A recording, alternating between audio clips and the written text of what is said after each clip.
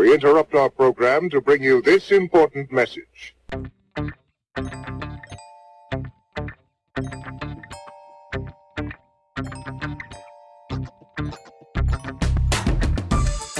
Welcome to the first episode of Medicalization, a podcast miniseries that dives into some of the most peculiar and fascinating stories of the history of medicine. Some made it their mission to etch their names into history. Others found themselves thrust into it. No matter how they left their mark, their contributions have made medicine what it is today. I'm your host, Wafiq Sedhome. And I'm your host, Jessica Sedhome.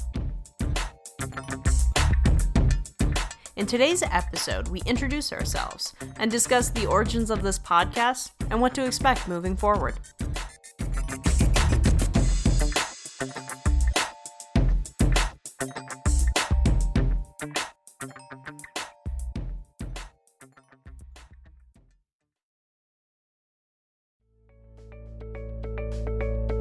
So let's jump right in.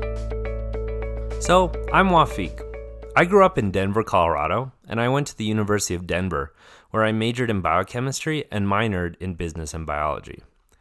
Then I went to the University of Colorado School of Medicine. I started there in 2015. I received my medical degree there just a couple of weeks ago, and now I'm headed to Chicago to practice my internal medicine residency at McGaw Medical Center of Northwestern University.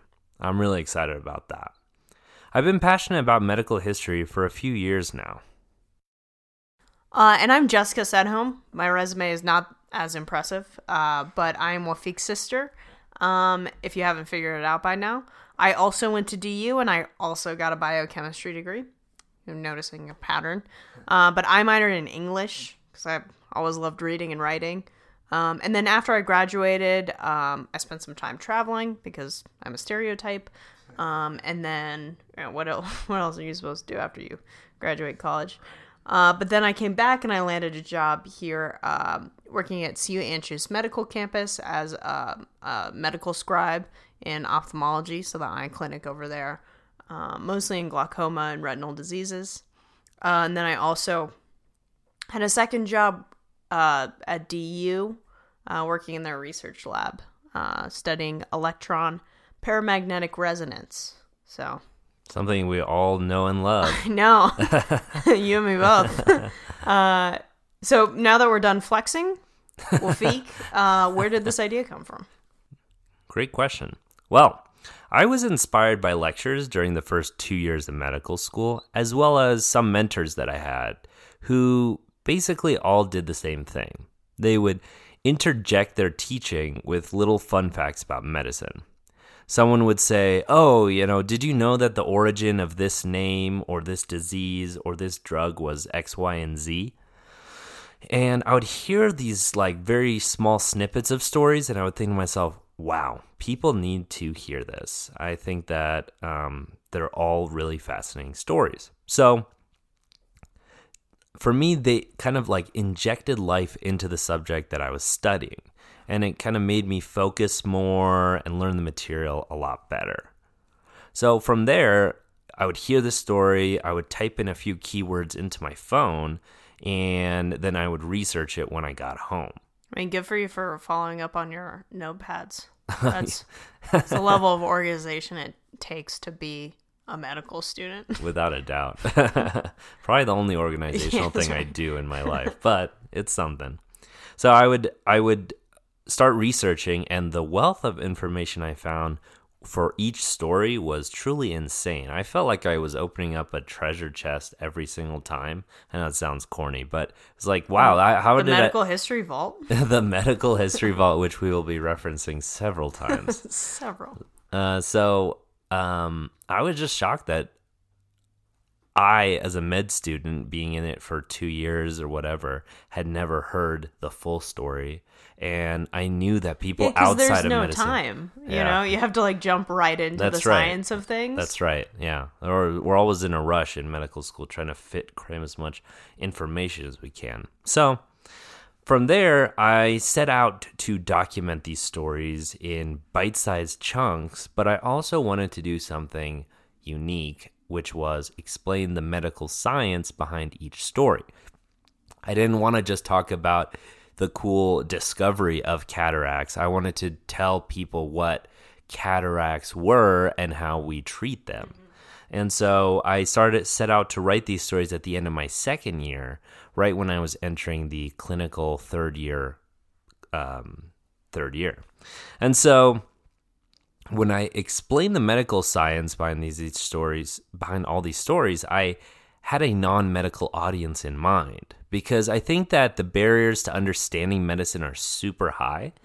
And I didn't want that to limit people from learning about these fascinating tales. Medicine is I think a lot of people are interested in medicine, but they get scared by the idea of chemistry and biology and all that stuff. So I didn't want that to be a barrier. Yeah, and after we've researched these stories a bit, I had the idea of turning it into a podcast because we're millennials and that's what we do, and no one is interested in owning a house. I just got to keep buying that avocado toast. Man, you gotta just hop on your Lime scooter down to the King Soopers Fresh Fair, pick up a few avocados, and call it a day. Never pay off your student loans. No, the real reason is actually we decided a podcast would be a good format to telling these stories, and Wafik could mess around with the sound bits, and we could do these fun intro hooks. And it really boils down the stories without all the red tape that other mediums like video or books inherently come with. So we didn't have to worry about publishing or getting fancy video equipment. Exactly. Yeah. Which is why everyone's making a podcast. It's just easier. And it really is a palatable way to kind of explain things and reach a mass audience effectively. I love listening to podcasts while I'm driving or walking around. Well said, Wafik. Huh? Well said. Thank you. So Jesse, why don't you explain to our audience where the term medicalization came from? The title of our podcast. Yeah, the name medicalization is a term I actually learned studying for my MCAT. It's given to the collective study of how the human experience really translates into medical conditions over time, allowing for study and diagnosis and prevention and treatment. So it's the way we define medical disorders, and that's constantly changing. It's a dynamic, I like it because it's a dynamic word. It can be both positive and negative. And the example that always helped me was talking about the medicalization of ADHD, attention deficit hyperactivity disorder. Some people see ADHD medicalization as a negative because that's led to a lot of kids maybe being overzealously medicated on Adderall or Vyvanse at a young age when, maybe 20 years ago, they would have just been considered, a normal, energetic kid. On the other hand, you have positive connotations with medicalization. The medicalization of mental health is kind of recent. In the 60s, if you were a woman and you had anxiety, you were a woman. That was your diagnosis. Or you were passed off as having bad nerves. Yeah. But nowadays, generalized anxiety disorder or depression is hopefully properly diagnosed and treated because mental illness is being medicalized and diagnosed.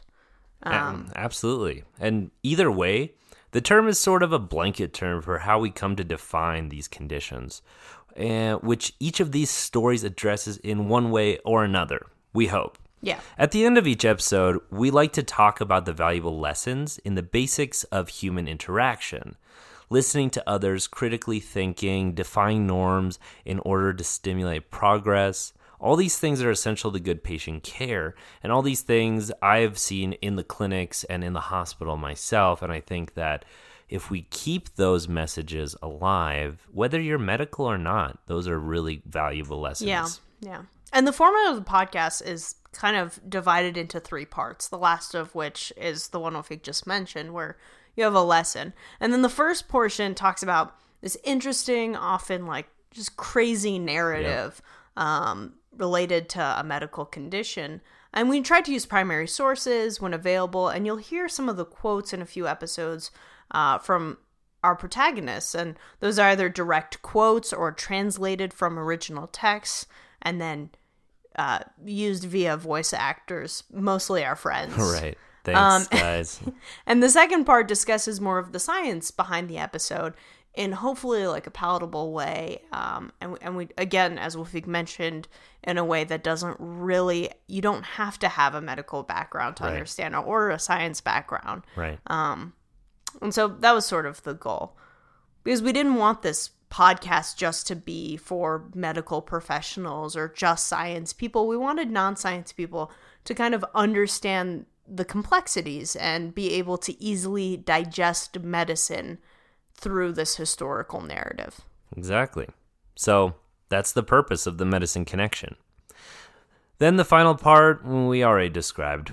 It's kind of what we do moving forward. How do we learn from these tragedies and triumphs? And we kind of conclude the narrative in a way that hopefully gives kind of valor and prestige to those involved. Yeah, and there's like a nice epilogue, like what happened to our protagonist. And that's basically it. Yeah. Yeah, we hope that you enjoyed these episodes. We had a lot of fun making it. We also dragged a lot of our friends into this passion project and would sincerely like to thank them for their time and efforts. Thanks to all. So without further ado, let's do it.